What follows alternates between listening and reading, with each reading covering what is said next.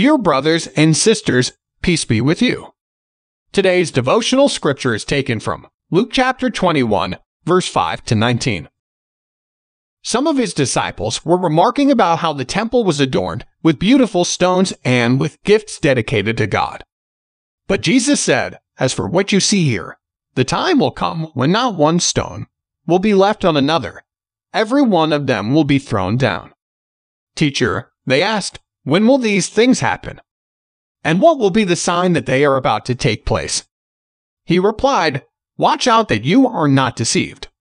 For many will come in my name, claiming, 'I am he,' and 'the time is near.' Do not follow them.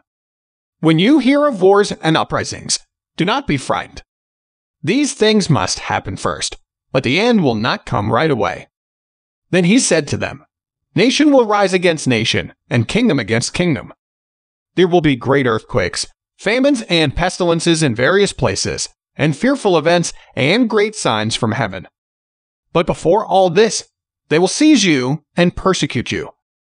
They will hand you over to synagogues and put you in prison, and you will be brought before kings and governors, and all on account of my name.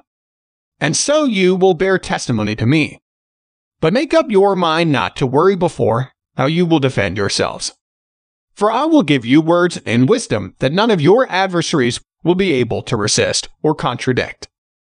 You will be betrayed even by parents, brothers and sisters, relatives and friends, and they will put some of you to death.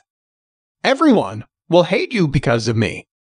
But not a hair of your head will perish. Stand firm, and you will win life." Let us pray.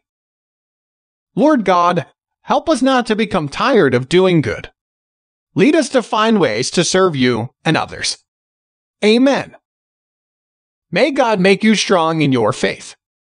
May God give you wise words to speak up for Him. Today's devotion is brought to you by Growing Faith at Home Ministries.